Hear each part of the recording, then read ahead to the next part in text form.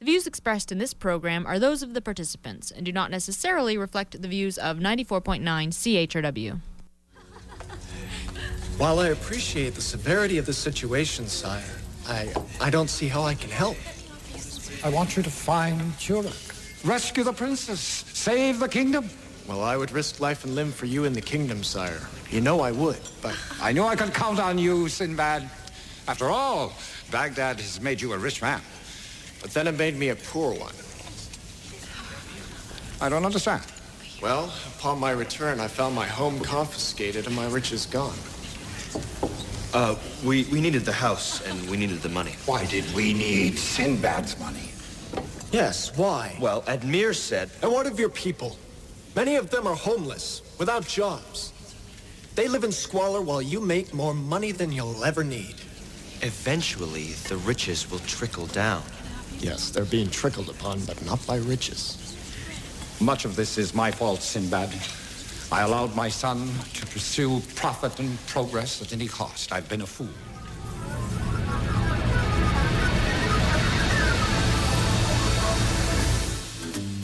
Good morning, London. It is Thursday, March 3rd, 2011. I'm Bob Metz, and this is Just Right on CHRW 94.9 FM, where we'll be with you from now till noon. No, not right wing. Just right. Fade into color, and color into black and white. Under the bedclothes, everything will be alright. And good morning. Welcome to another edition of Just Right. Robert Vaughn off today, taking a holiday, but will return next week. Today on the show, we want to talk about a number of issues. Closing off the show near the end, we want to talk about the whole fluoride issue that has become so large in the city. You know, is there a skeletal fluorosis in our water closet? Oh boy, there's a question to ask. We also want to talk about the continuing debate about poverty and the welfare state. Poverty pimps, is there one on your street corner? Do you have a poverty pimp working in your community? We'll be listening to one of them today, later on in the show. And of course, we want to continue our discussion on capitalism and morality as it was started on the show last week. 519-661-3600 is always a number you can call to reach us. And as always, email us at feedback@justrightmedia.org. Now, last week, if you tuned in, you would have heard me beginning a critique of a London Free Press editorial called Capitalism Needs Controls to Be Moral. Today I want to deal with part 2 of that essay, which was originally written or published in the Free Press February 19th by Goldwyn Emerson. And you know, I'm not trying to pick on this guy, but he has put in one essay just about every common misconception about capitalism that you can almost put together in a single essay. So in that sense, he served a great purpose in helping identify this. But he's not alone in his viewpoints, and we'll be looking at that a little bit later on, too. So last week, I was looking at his position on just, you know, capitalism in general and the issue of morality. This time, I think we're kind of drifting into the issue of poverty, so it's quite apropos that we should be looking at the second half of his essay in this context. Now, of course, I personally think the solution to poverty is to create wealth, but some people think the solution to poverty is to redistribute the wealth that we already have. And Goldwyn Emerson writes in his essay, and I'm continuing here, and again, I have to stop every time I have a comment to add, but here he starts. Long ago, Adam Smith, 1723 to 1790, in his book Wealth of Nations, addressed the problems caused by extreme capitalism. Now, you see, I have to stop already, because Adam Smith did no such thing. Adam Smith never heard of the word capitalism. It does not appear once in any of his writings. The word capitalism was most popularized by Karl Marx, who by adding an ism to a non-political system of free, voluntary, and consensual exchange in order to politicize the term, we're going to hear about that a bit too, and to institute communism and general destruction of the well-being of the people, that's why he called it capitalism. What is extreme capitalism? How would you define it? Capitalism is the separation of state and economics. That means the government doesn't tell you what you buy and from who you buy it. You decide that. And any policy that does not allow for free economic exchange based on the consent of those individuals certainly cannot be called capitalist by any stretch of the imagination. So let's keep that clear. But he writes, and he says, although Smith is frequently quoted by hard-nosed capitalists, he was conscientious in his desire to help the poor. Well, I have to stop again. This is not true. I'll be dealing with this later because someone else deals with it better than I can. But also, desire justifies or explains nothing. If you have a desire to help the poor, that's great, but it won't give you any information on how to help them. It's like being hungry and not knowing how to get food. You can be hungry and you can have that feeling of hunger, but do you know how to get the food? If you were in the wild, would you know how to hunt, how to fish, how to do the things necessary to quell that feeling? But, the one thing, it certainly doesn't justify the initiation of force against other people just because you have a desire to help people. That's totally the wrong way to go about it. And he writes here, he says, as well as being a distinguished economist, Smith was, for a time, a moral philosopher at the University of Glasgow. And of course, it's not uncommon, but like economists, economists think in very pragmatic, economist-like fashion. And they're weighing costs and benefits. That's what they do. That's what the science of economics is to a large degree. And Emerson continues. He says he empathized, referring to Adam Smith, with the burdens of the laboring class, and wrote about the need to develop systems of sharing. Now, he didn't write any such thing, and again, we'll get into that later. But again, sharing is voluntary. Systems of sharing are coercive. They're done by government in the sense of what is being advocated here. In other words, they're anti-moral, which is his case of capitalism being anti-moral. And he writes, to paraphrase Adam Smith's plan, it can be described simply as the government developing controls that work like a bungee cord. A bungee cord. Now, I don't know. What do you say to something like that? It's a mindless term. It's utterly amoral, no consideration for morality in the slightest. And here's how he justifies it. He writes, when the wealthy became too far above the middle wage earners, the government could use regulations to draw the wealthy back down to a level closer to the middle wage earners. When the poor became too needy, regulations pulled their levels up like a bungee cord towards the middle wage earners. Now, I just read that and I'm going, oh my goodness, this is scary. Who gets to decide what's too far above? Well, that has to be a state legislature or some guy with a whip and chain. Somebody is going to use force because people aren't going to stop improving themselves just because some guy with a gun says so. And, according to this theory, if you really pay attention to it, then the middle class, you would think, would pay no taxes at all, right? Because if you're only robbing the wealthy to bungee cord them down, and you're only going to give their money to the poor to bungee cord them up, then the middle class should be left out of the whole equation because they're the ones that he says they should be equalized with, right? And yet, look at the taxes on the middle class. Where's all that going? It's going to these same programs. Only the problem is the middle class is actually paying welfare to the rich, to the corporate interest, as well as to the poor. They get hit on both ends. And that's the truth of the whole situation. Then he writes that a later writer, John Ruskin, 1819 to 1900, expressed in his book, Unto This Last, the need to restrict the limits of extreme capitalism. He tells a story of a village blacksmith who shoed horses for the price of $1 per shoe. I love these stories. When a stranger came through town with his horse, which had lost a shoe, the unfortunate traveler was more or less at the mercy of the blacksmith. There was no solution except to replace the missing shoe before he could travel further. In this case, the unethical blacksmith put his most aggressive capitalistic impulses to work and charged $10 per shoe. Ruskin used this story to point out that capitalism needs controls if it is to be a moral system.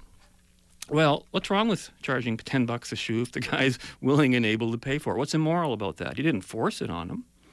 And the condition of this, it's just ridiculous. For all the traveler knew, the blacksmith may not have even existed. Where does it say he has no choice and that he's so unfortunate and at the mercy of the blacksmith? What if there was no blacksmith? Whose mercy would he be at then? What if the blacksmith wasn't open for business? What if he was closed or on vacation that week? At whose mercy would he be then? What if he didn't want to sell him anything? What if I'm closed? I don't feel like selling you something. You're a stranger. Now, if he could get $10 out of him, if the guy didn't have the $10, well, he couldn't get it out of him, could he? So in order for this to even happen, the blacksmith would have to kind of guess, well, this guy's got a lot of money. Otherwise, you wouldn't get the $10 no matter how much you asked them for it. So the whole story completely omits any sense of reality, including the realities of supply, demand, need, and all those things. It's a completely make-believe story. But of course, our writer's obsessed with price and feels entitled to tell his imaginary story to hide this sense of entitlement. If I charge $1 to one person for this, should I be allowed to charge a different price to someone else? Why not? That's how doctors used to do business before we had socialized health care. They would charge more money to the richer and less to the poor, and it worked well for a long time. But he continues, and this again is Mr. Emerson. We can easily make comparisons between today's prices and those of 100 years ago, but we can't easily, but we can question how much is too much for today's highest paid workers. An interesting article appeared in the January 7th London Free Press about Senator Raymond Levine, who earned nearly $390,000 salary in the past 3 years. Yeah, real Senator Raymond Levine, a capitalist, right? Guy who's out there making money voluntarily on a capitalist market. Earned nearly $390,000 salary over the past 3 years and ran up an expense account of approximately $320,000 for the same period, a total of $703,855. Also in the Free Press, we read of Canadian executives earning over $24 million in 1 year. In 2009, Hunter Harrison earned $17,343,160. Boy, he's got right down to the cent here. As chief executive of Canadian National Railways. Reading this, I thought about the old rusty green CNR overpass on Oxford Street and wondered how much it would cost Harrison to arrange for a much-needed new paint job.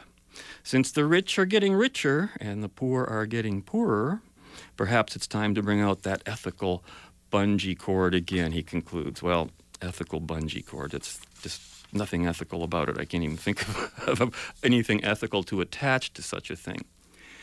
Do people like this ever ask, does socialism need controls to be moral? I've never heard that question asked. But the reason's obvious. Socialism is the control, an immoral control. It's one based on envy, on greed, on a complete inversion of morality, and we keep abating that particular thing. We think our healthcare system is failing because we're of economic principles, or we don't have enough doctors, or all sorts of. When it's really a moral principle. Nature does not provide something for nothing to anyone. But I've never heard it. Could it be possible to argue for controlling socialism, say, by using capitalism as the control? I don't think so. But guess what today's big disparity controversies are really all about? It's about the disparity between the public sector workers and the labor monopoly known as, or the labor monopoly as a public sector workers and the private sector. I mean, the disparity there is huge. And it's a real disparity in the sense that Mr. Emerson should have identified. One caused by laws applied unequally in the favor of some at the expense of others. And, the word competitive has no meaning outside of a voluntary system of exchange. In the real world, everyone competes with everyone, producer versus producer, consumer versus consumer, labor versus labor, producer versus consumer, labor versus consumer, producer, any combination. The only thing that makes it all work is that this competition must take place in a non-coercive environment. And that environment is called a free market, which means free from coercion. That's what it means. When people say, I don't like the free market, they mean I like coercion. I want to enter force. I want to break, thou shalt not steal, which is not a religious commandment, by the way. And that's really what's being called for whenever anyone wants to fight against what we call the free market. The free market merely means people are individually free within that market to choose the goods they buy and from whom they buy them, and in which all transactions are contracted consensually. That's all it means. This is not a law of the jungle, as collectivists and dictators like to say. The law of the jungle is brute physical force in a complete absence of any kind of rights whatsoever. One famous capitalist I know always said, morality ends where a gun begins. And of course, that's so true. When persuasion fails, use force. Again, the philosophy of rapists, thieves, and most politicians who don't seem to see the difference. Newsflash, folks, capitalism is the only moral economic system. It's based on the principle of consent, legally recognized through the institution of voluntary contract, and on the principle of individual rights, under which each and every individual is equal before and under the law. So, give me some extreme capitalism, please. And we'll take a bigger look at this. Now we're going to take a look at poverty right after this break, and we'll be back in a couple minutes. I am a privateer. My allegiance is to myself alone. I earn my living in various ways. Buying, selling, plundering. The situation calls for it. Piracy is a risky business. I prefer commerce.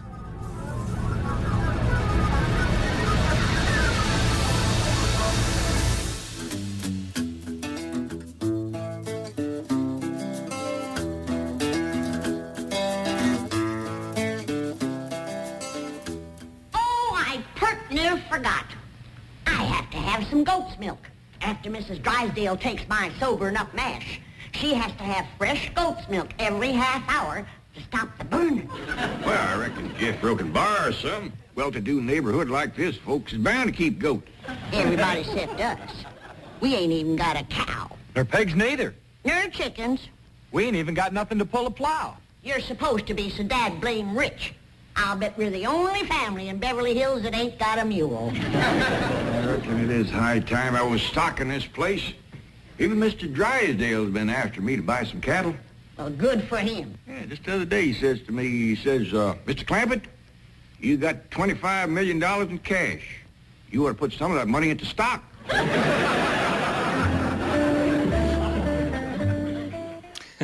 And that, of course, was from the Beverly Hillbillies.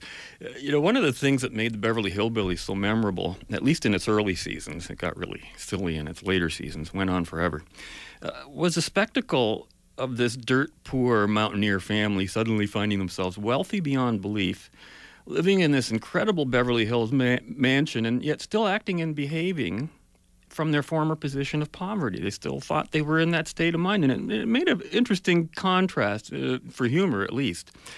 But I wish it was always such a funny situation, but people take it very seriously, the disparity between rich and poor, when, of course, there isn't really one in the sense that most of the world experiences it in North America compared.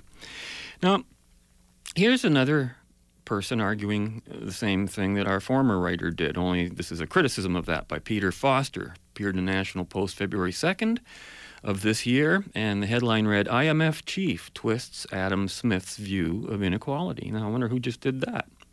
And he writes, quote, modern liberals used to reflexively condemn Adam Smith as the father of capitalism, although he had never heard the word. More recently, however, they have been trying to recruit him, switching their emphasis from misunderstanding what he wrote in The Wealth of Nations to misquoting what he said in The Theory of Moral Sentiments. One significant cause to which they have been attempting to sign up the 18th century Scottish philosopher is combating the income gap. And, of course, that was our topic in the first quarter, which is actually, by the way, not an income gap. It's a productivity gap. They always talk about effects and not causes. And he writes, in a recent speech, Dominique Strauss-Kahn, head of the International Monetary Fund, the IMF, declared that Adam Smith, quote, Adam Smith, one of the founders of modern economics, recognized clearly that a poor distribution of wealth could undermine the free market system, end quote. However, Smith says nothing whatsoever about a poor distribution of wealth undermining the market, responds Mr. Foster. The notion of a welfare state was utterly alien both to Smith's political times and his own moral inclinations. Smith lived in an age of personal responsibility. Poor relief was a local, personal affair, as was the beneficence that Smith praised as the highest virtue. Beneficence, wrote Smith, is always free. It cannot be extorted by force. Forced redistribution would have offended Smith's notion of justice, and he would instantly have spotted that, quote, social justice, end quote, is just a weasel concept that reverses the notion of justice entirely. As Matt Ridley points out in his book, The Rational Optimist, today, of Americans officially designated as poor, 99% have electricity, running water, flush toilets, and a refrigerator. 95% have a television. 88% have a telephone. 71% have a car, and 70% have air conditioning. Cornelius Vanderbilt had none of these, he writes. When it comes to the relative poverty of underdeveloped countries, Smith would quickly see that it was rooted not in insufficient aid, which has been a disaster, but in kleptocratic governments that keep the invisible hand in chains, he concludes, and I agree with that entirely. And, it's funny because I know that Freedom Party leader Paul McKeever, for example, he thinks Adam Smith is the father of communism, but not because of any desire on Smith's part to redistribute wealth. Apparently, Smith adhered to this theory of intrinsic value of work, which was purely an economic theory, but which helped lead to the establishment of communism, where it was argued that work was had some kind of intrinsic value in and of itself, and that productivity was, just some capitalistic plot for some to gain profit at the expense of others. That was the thinking, and it still is in a lot of people today, as we're about to hear. Now, coming up momentarily is possibly, I guess, one of the more civilized conversations and debates you might hear with poverty activist and head of Ontario's Anti-Poverty Coalition, John Clark. He's not particularly known as one for rational discussion.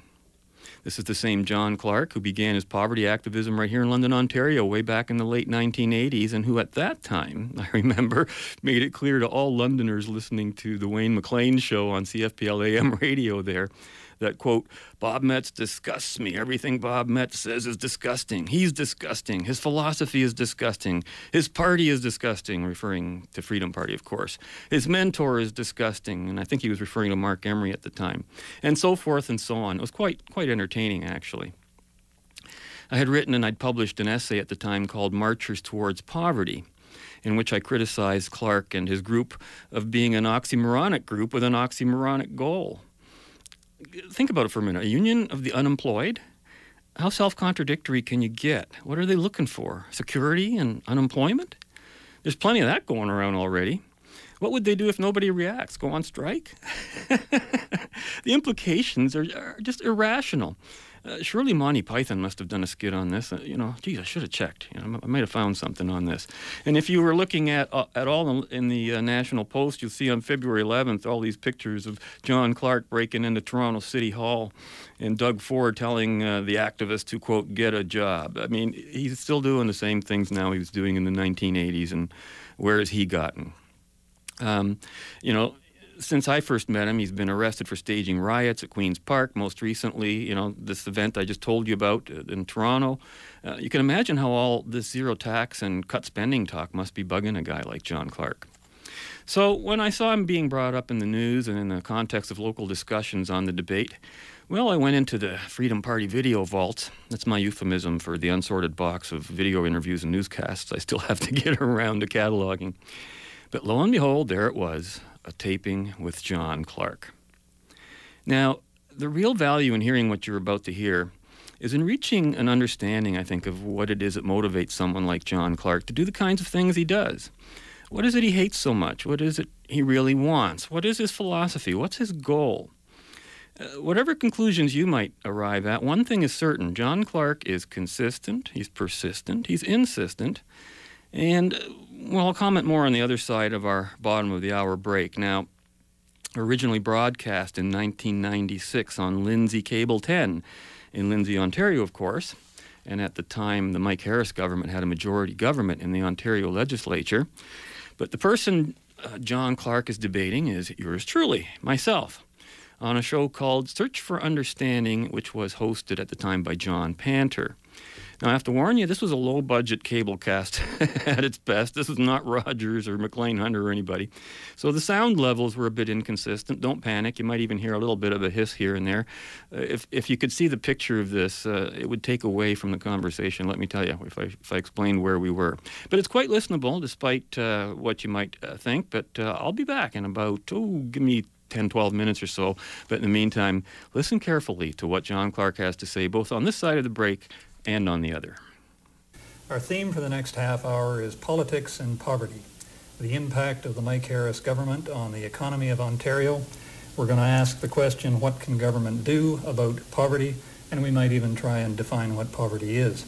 My guests this afternoon are John Clark of the Ontario Coalition Against Poverty and Robert Metz of the Freedom Party of Ontario. Guys, welcome. Hi, John. Thank you. John Clark, I'll start with you. You're described by your organization, and I'll quote here, as a very prominent and militant anti-poverty activist, unquote. Now, poverty might be a growing phenomenon, but I'll bet it doesn't pay very well. What does a militant anti-poverty activist, how does he earn a living, and what is the Ontario Coalition all about? Well, the Coalition Against Poverty is an umbrella organisation of anti-poverty groups, unemployed workers associations in different communities in Ontario. We come out of a march that was organised in 1989, where people got together and marched across Ontario. At that time, we realised there was a need for a long-term organisation of the unemployed and poor, and we've been in the process of building it ever since, with our work, of course, being transformed over the last year and a bit with the advent of the Mike Harris government. As to how I personally survive, well, I'm the only full-time organiser within the organisation, and I'd very naturally be happy to swap paychecks with Mike Harris. Robert Metz, does the problem of poverty, as you see it, call for less government or more government involvement? Well, I don't look at government in terms of less and more. I look at it in terms of proper or improper government. There's just a lot of things that can be done in that sense that government can do. Most of it is undoing a lot of the legislation it's done now, and one thing certainly government cannot do is create jobs. Government can take one job from one person and create another job magically by taking the resources from somewhere else, but to actually create the job, it's not doing that. It's just transferring wealth. And transference of wealth does not solve poverty. Poverty, then, speaking of it, let's try to define what the problem is. There are statistics that indicate that poverty is more widespread now than at any time since 1962, and if you don't like those statistics, there are other statistics. An organization called Campaign 2000 has indicated that insofar as child poverty is concerned, 24% of the kids in metropolitan Toronto live in poverty. Presumably the same statistics apply for the kids here in Lindsay. At the same time, we have apparently a widening gap between the rich and the poor, and we've seen the phenomenon of expanding and multiplying food banks. But on the other hand, we're constantly told that Canada is the best country in which to live. I'm self-employed, for instance, and as such, I eat what I kill, as it were. Any given year, my income might be down, and I would find myself living under the poverty line. But I have to say, if that's poverty, I can do that standing on my head. What is poverty, and do we have more poverty now than at any other time in the past? But let's start with you, John. Well, I think undeniably we do have an incredible increase in poverty. And I think it reflects partly changes, of course, within the economy internationally. But I think it also represents a conscious attack that's being made on working people by governments. And Mike Harris is the prime example, the cutting edge of that agenda. What we have is a situation where mass unemployment has been perpetuated in this country. The central bank has a policy of maintaining a natural rate of unemployment of 9%, and it intervenes to ensure that those unemployment levels are maintained. At the same time as you have mass unemployment, you have an assault on the income support programs that people who are unemployed have traditionally been allowed to rely upon, unemployment insurance and welfare. Now, if you start to cut those programs at a time of high unemployment, you of course you strengthen the bargaining power of employers vis-a-vis workers, and you create a situation where it's possible to drive down wages, and so that poverty doesn't only become a reflection of unemployment, it becomes a reflection of working for low wages as well. For those two reasons, I think you're seeing an incredible proliferation of poverty that's absolutely undeniable. Bob Metz, is there as much poverty as John Clark would have us believe? There's as much poverty as we're willing to pay for through government programs, and there's as much poverty as we're willing to define, depending how you want to define poverty. I mean, I found myself in that poverty class, so to speak, but I would never have considered myself poor. To me, I see poverty as a broad social condition from which people could not possibly pull themselves up, even if they tried their best and used every opportunity they had at their disposal, which I don't think would apply to countries like North America, for example, the U.S. or Canada. We still have relatively free economies, although they're being overburdened and increasingly burdened with taxes and regulations and labor legislation that is aimed to keep people out. I agree that there's sort of a conspiracy out there to keep people unemployed, but it's certainly not coming from cutbacks in government or from employers themselves. They, employers want to see an active workforce too, because that means that they're making money. Do you want to respond to that, John? Well, I mean, it's certainly true that employers want to see an active workforce, but what they also want to see is people working for the lowest possible wage. Now, the notion that you have employers being fettered by governments who are increasingly regulating things, I mean, the political climate, of course, is moving in exactly the opposite direction. The erosion of programs that's going on. The fact is that, Mr. Metz 10 years ago would have been regarded perhaps as somebody crying in the wilderness, but I'm struck by hearing him speak how far governments over the last 10 years have moved precisely in the direction he's talking about. Deregulation, privatisation, the removal of programs, the weakening of things that were regarded as social rights a number of years ago. Employers, yes, they don't just want an active labour force, they want a submissive labour force, and the policies that are being delivered by governments are increasingly generating that.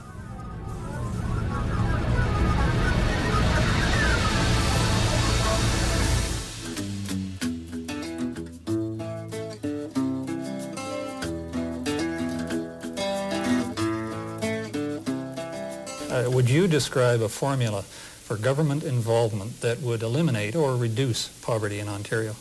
Well, you see, I would rather disagree with the proposition that you have this thing called government that can be benevolent or hostile depending on which way the wind blows. I mean, I think that when we're dealing with regimes such as those as in Queen's Park and Ottawa, we're dealing with business people, we're dealing with lawyers, we're dealing with people who basically are part and parcel of the system. And I don't think we can see them as a benevolent force. I think they're moving in a direction that are dictated by the demands of the corporations and the banks that they themselves answer to and are part of. I think the issue is to confront that. The issue is to push back. The issue is to refuse to accept the policies that they're ramming down our throats. I think there's inherent in that comment is a major misunderstanding of what drives corporations and employers to take the tactics that they use. They are not omnipotent beings who can just pay whatever they want, charge whatever they want, or do whatever they want in the marketplace. They in turn are responding to millions and millions of consumers who buy their products, who vote every day with their dollars and their hands and their feet, whether they support those corporations or not through the production of their products. And when they no longer meet that need, those corporations are as devoid of power and as devoid of influence as anything you could ever expect. It's the same thing as Bill Gates said. If a company came out tomorrow and came out with some kind of a computer system that did away with his empire, it could happen overnight. He'd be broke. He's got to keep supplying a product that people can afford, that they want to buy, and that they're willing to buy. And that is the bottom line with all productive effort and all productive activity, is to create the goods that we need to survive. And does government have a role then in alleviating poverty? Well, it certainly has a role in not adding to it. And we add to poverty with all these laws and safety net provisions. Again, why do we have universal social programs in a country where most people should be able to afford taking care of their own needs, and we should only be directing government resources as a last resort to those few people who cannot? Poverty is caused by a lot of things. It's not just innocent and weak people who are poor. Most people are poor, from my experience, from what they do or choose not to do in terms of activity. Poverty is a natural condition. It is not brought upon someone by someone else making wealth. Well, I think when somebody closes down a factory, for example, that could have a bearing on things. Again, a factory doesn't close down just for a whimsical notion. It closes down for a reason. Maybe nobody's buying horse and buggies anymore. Maybe the factory no longer can compete with another factory that's doing the job better. Or because a decision has been made to rationalize, streamline, and speed up. I mean, the point is that people don't just confront corporations as consumers, where I would say you have in any case a rather inflated sense of their power, but they confront corporations as workers. They work in factories, they work in businesses, they work in shops, whatever. And it's precisely in that relationship that we're seeing an incredible erosion of people's gains and rights. Wow. Welcome back. You're listening to Just Right on CHRW. That was John Clark speaking to myself and to host John Panter back in 1996 when Mike Harris was in power. And you can see this is a guy who's really opposed to the system. And I only wish that the trends feared by John Clark in the clip before the break were actually followed through, by the Harris government, which was just not the case. But isn't it fascinating to hear that Clark disagrees with the term government itself? He doesn't believe a government can be benevolent or hostile, which way the wind blows and all that stuff. And he refers to the regimes of Queen's Park and Ottawa. It's like he's been reading literature from a couple of centuries ago, rather. Business people and lawyers are the system. These business people are not benevolent. They're being dictated to by the demands of corporations and the banks. It's the usual conspiracy theories. And, the issue for Clark, of course, is to confront and to refuse the system. Is he sounding a bit like an anarchist to you? I know a guy named Mark Emery who might have similar views on the system. But the system each of these two different people would advocate is the exact opposite of the other, if they would advocate one at all. One wants to use the state, the other wants to smash it. So, those are the two sides of anarchy, and that's a whole other issue that I could get into and spend another show on. But the question is, why would anyone so supposedly committed to fighting or eliminating poverty be so opposed to the very process, the only process, there is no other, it hasn't been invented yet, that creates wealth? Capitalism, free markets, voluntary exchange. The reason that people like Clark won't support that is because these values do not promise something for nothing. They don't promise the unearned. That's what the whole game is about. Talk all you want about those in need, but that's the real goal of our poverty pimps and activists. And I call them that because they're making money off of, just the way you talk about a pimp with relationship to prostitution in the negative sense, off of the poor. Now, as you may know, former Toronto Mayor and now federal Liberal Senate member Art Eggleton was in London very recently pushing the usual state solutions for poverty. Apparently, he's co-penned a report on poverty with Conservative Hugh Segal, demonstrating once again there's no difference between Liberals and Conservatives. According to these guys, what we need most to solve poverty is, ready for this? Political will. That's all we need, is political will. So what I really want to know is, how are these guys' goals on the poverty issue really any different from John Clark's goals? Can't we have a little political won't on this issue for a change? And then, of course, there's the elephant in the room, the poor. Has it ever occurred to anyone that there's no such thing as the poor? That there's no such thing as the rich? Both of these terms are kind of make-believe terms. And I'm not saying that you might not be poor at a given point in time, but there's no collective group that's permanently fixed called the poor. And the poor is a collectivist term. It's a political weasel word. It artificially groups individuals by whatever subjective criteria you can imagine. You can pick on income below a chosen value. You can pick on property ownership, unemployment, even happiness. They're talking about happiness now, because money is going out the window under all these government programs. So now they're going to redistribute happiness, you see. So that this artificial non-existent entity called the poor, they can treat it as a political interest, you see. And that opens the tap to unlimited government spending without any accountability. That's why we have it. You see the power of epistemology, why we talk about definitions on this show so much? The power of a single concept, or in this case, most definitely a non-concept. The rich is another collectivist term, exactly like the poor, except that the rich is a group treated not as a political interest, but as a political target. And that opens the tap to unlimited government taxation. Yin and yang. Add a dash of altruism, and bingo, you've got the welfare state.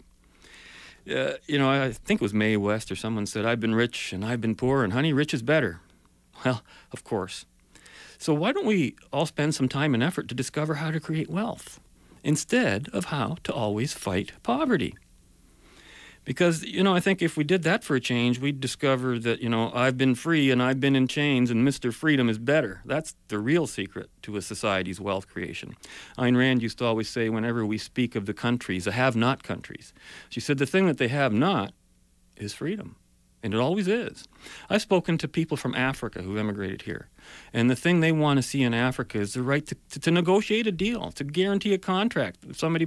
If you do a job for somebody, they want to know they can count on the government to come back and go after that guy if he doesn't pay for the work you did for him. But these conditions don't exist in a lot of places.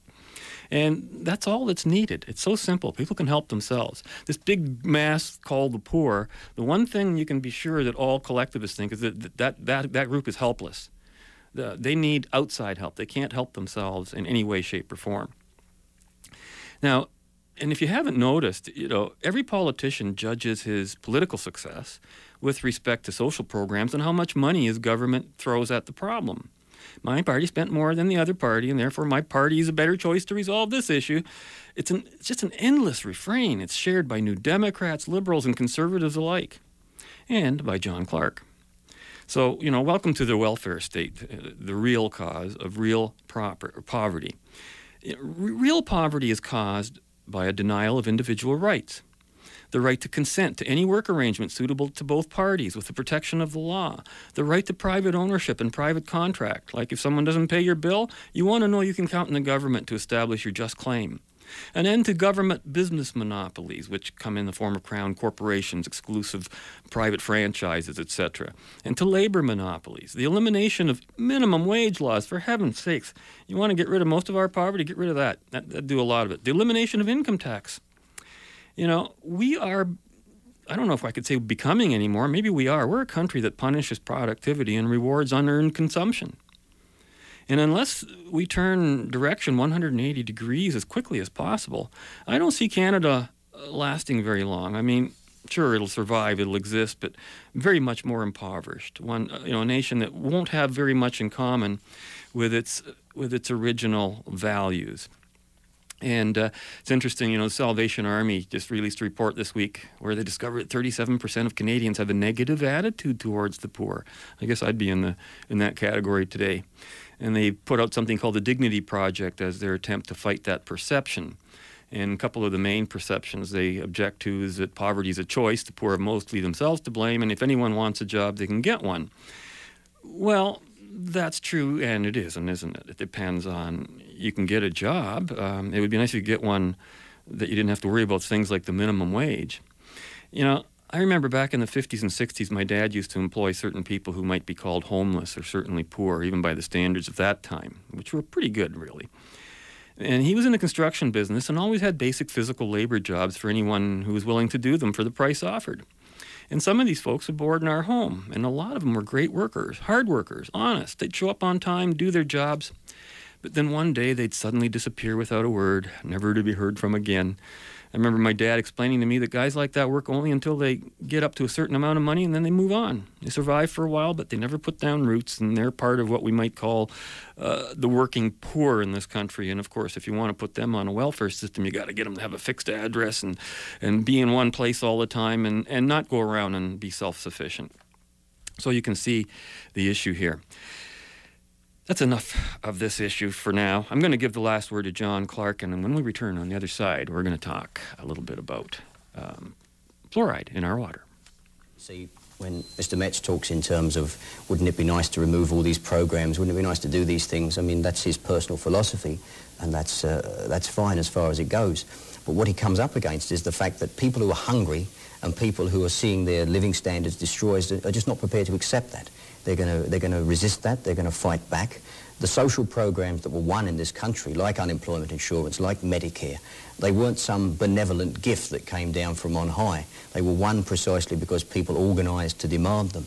A delegation appeared from the unemployed that went before R.B. Bennett, the Prime Minister of the 1930s, the Tory Prime Minister, and suggested the introduction of a program of unemployment insurance. And he threw them out of his office with the words that no government I'm part of will ever put a premium on idleness. But even R.B. Bennett, in the course of the next 5 years, was forced to put more money into relief programs than any government had previously done in Canadian history. And he didn't do that because he went out and saw the plight of the people and his heart melted. He did it because people fought back and people resisted. Now, that's precisely the point I'm making now with regards to the Harris government. This is not some abstract debate. Harris is talking about going in and taking the food off of people's tables. He's talking about creating a situation where the bargaining power of people at the workplace is substantially reduced and their living standards are cut dramatically. And he better believe that people are going to fight back against that. Picking up on some of the language you've been using and from the internet, and I want to quote some statements from your own organization. The coalition has organized bank occupations, a festival of noise-making and heckling, Harrisville, a tent city of food, song, and anti-Harris resistance, a Robin Hood March, which is a parade through the wealthiest neighborhoods to remind them of the suffering of the poor. Isn't some of this language a trifle baroque, and don't you run the risk of being marginalized or dismissed as wild-eyed radicals when you use words like anti-Harris resistance, for instance? You almost are describing an army of occupation and underground freedom fighters. Well, some of the things you're reading out, I suspect your source is not directly from us. It's somebody... Well, this is the Kitchener-Waterloo Coalition or chapter of the Coalition Against Poverty. Okay. It wasn't something that came out of our office. But nonetheless, it's essentially correct.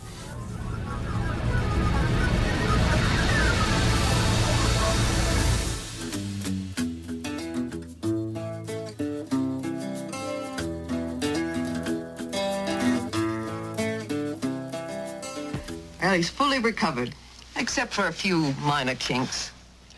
Has he asked for anything special? Yes, this morning for breakfast, he requested something called wheat germ, organic honey, and tiger's milk. Oh, yes, those are the charmed substances that some years ago were felt to contain life-preserving properties. You mean there was no deep fat? No steak or cream pies or hot fudge? Those were thought to be unhealthy. Precisely the opposite of what we now know to be true. Incredible.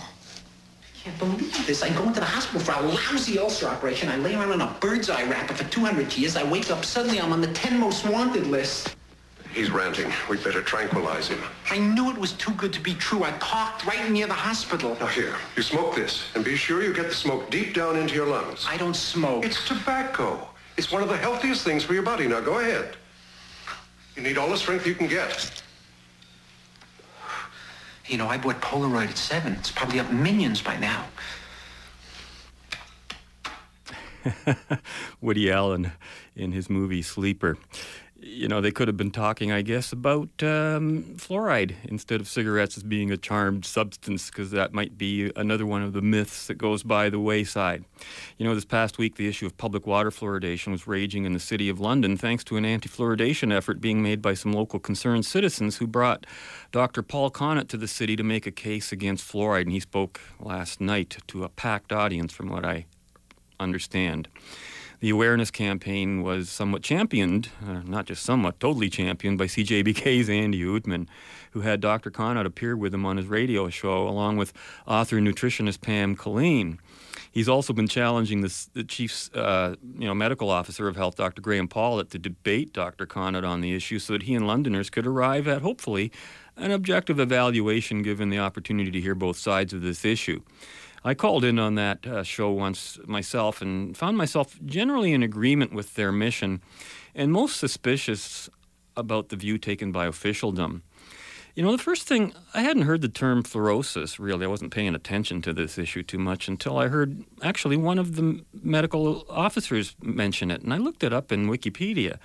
And I discovered that, you hear about dental fluorosis, which is just little white spots on the teeth and stuff like that. But skeletal fluorosis is a big problem. The World Health Organization talks about, extreme, debilitating, crippling forms of arthritis that they see being caused by fluoride in the water in countries like China and India. Now, you have to be aware that these countries have natural fluoride in their water, and some of it is in toxic levels, and probably a lot higher than what we are adding to our own.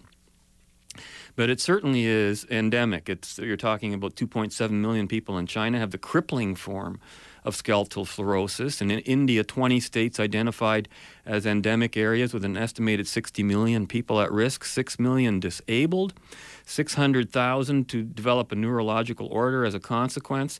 And this is from the World Health Organization, and yet this particular study was not mentioned by anyone in the local debate, and that makes me scratch my head a little bit on either side. But one thing I've noticed about this whole debate is the whole precautionary principle being enacted again. This idea of prevention as a cure. It's the don't get sick cure for our healthcare system. And the bigger picture, of course, is water wars, which we've talked about on this show a lot. Government versus privatization, which is a UN initiative, by the way. But one of the big questions that keeps coming up with respect to the fluoride issue is the issue of trust. Trust in our public officials to tell us the truth about issues in which the government has a direct interest. This is a faith in government that is becoming fast eroded, because let's face it, we get false and misleading statements by our authorities all the time. I'm starting to believe very much so that we're getting, if not false, certainly misleading statements on fluoride, certainly on airbags. I did a whole show on airbags, and just look at the warning on an airbag. Why they put them in a car, I don't know. Because, the scientific argument is an airbag will save a life in an accident. But they don't care about how many airbags kill people when you're not in an accident. What have they told us about cannabis, on diet and nutrition, on climate, on electricity generation, on health care, on education, on CO2, on the economy, on idling your car, on every status policy of every political party? It's all false and misleading stuff. Why would you even trust government with something like this? I listened very carefully to the arguments of our public health care officials, including Dr. Graham Pollock, who on fluoridation in London's waters said this is a program that protects the teeth. Everyone benefits. And the Middlesex and London Health Unit says fluoride in our water is safe and that the current rates of fluorosis are acceptable. So they know about it. There's fluorosis out there, but it's acceptable. And probably mostly what they're thinking about is the teeth. Because the interesting thing is here's a quote from Wikipedia. Although skeletal fluorosis has been studied intensely in other countries for more than 40 years, virtually no research has been done in the U.S. to determine how many people are afflicted with the early stages of the disease, because the clinical symptoms mimic arthritis, which are, the first two clinical phases.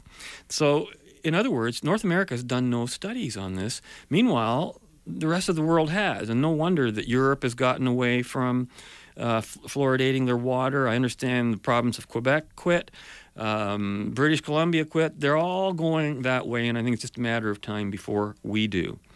And none of our officials will explain, locally I mean, why so many other cities in Europe, and who they always fall over, if you notice, they want to emulate these countries constantly if it's a green policy or if it's a union labor contract kind of rate thing. They'll just say, well, they're doing it in that city, we got to do it here. Well, now here's the first time we should be doing something to emulate from other cities, and well, we're not just going to do it because other cities are doing it. Does that make any sense? And of course, nobody's answering the question why fluoride should be ingested at all when its only purported cavity-fighting property relates to surface contact, topical, on the tooth. Is adding fluoride to drinking water really necessary? And there is an issue that I'm a little bit on both sides of here, and that's the issue of toxicity. I think it's been a little exaggerated by the anti-fluoride forces when they say that fluoride is, it's an industrial byproduct, indicating an anti-industrial bias in a kind of a way, not necessarily an anti-fluoride bias, since fluoride is found naturally in drinking water around the world, often far in excess of recommended doses that we're using from the industrial stuff. And some of the worst demonstrated cases of fluorosis come from these natural areas, not from the more highly industrialized areas. Although that has yet to be studied, doesn't it? I might be totally taking that back next time. But the important thing is that toxicity is entirely a matter of dose, of quantity, over a given period of time. And it's important to understand that everything you can ingest is toxic, including water itself. H2O is toxic at certain levels. Just ask the fired DJs from California in that radio station who ran a water drinking contest a few years ago for their listeners, with one of them dying in the contest of water toxicity because they were drinking too much. You can die of it. Drowning is a whole other issue, but penicillin is toxic if you take too much. Aspirin is toxic. 1 or 2 might be good for you. Take a bottle. I don't think that's too good for you. Food is toxic. Aren't we hearing that all the time? People are eating too much food. And of course, some of the people behind this anti-fluoride debate are also talking about that issue as well. So I guess my closing thought on this is, so what's wrong with choice? Why don't we make a choice? When, with a municipal water monopoly run by government, of course, choice is alien to such a system. And this is a funny thing too. Here's the city's been arguing, we don't want to be selling water in bottles on city property. We have forced fluoridation, banning of water bottles, not sugary drink bottles, mind you, but water bottles. Actually using the argument that buying water in bottles competes with municipal water service, just ridiculous. We don't have to sell our competition's product on our own property, says the city. And those who want to ban water that comes from anywhere other than London's taps. Because, they do allow people to bring their own bottled water from elsewhere. And even the bottled water producers themselves compete with each other. There's different brands of bottled water. Should one brand be allowed to ban another brand because they're sold on the same property? I mean, you can make a deal like that with a local grocer or store owner, but if the public wants a choice and you don't offer it, giving them what they don't want is not the way to do business or to do politics. And that's all I've got to say for this week. And we're going to take off. And next week, I'm sure Robert Vaughn will be back with us. So until then, we hope you will join us again next week when we'll continue our journey in the right direction. And you know what to do. Be right, stay right, do right. Be right back here. See you then. Fade into color, and color into black and white. Under the bedclothes, everything will be alright. What the heck is going on? I mean, with food, and we're like so messed up with food. How is it that the term lactose intolerance has entered into our lexicon? How is that, people? Why is it now that we are intolerant of food?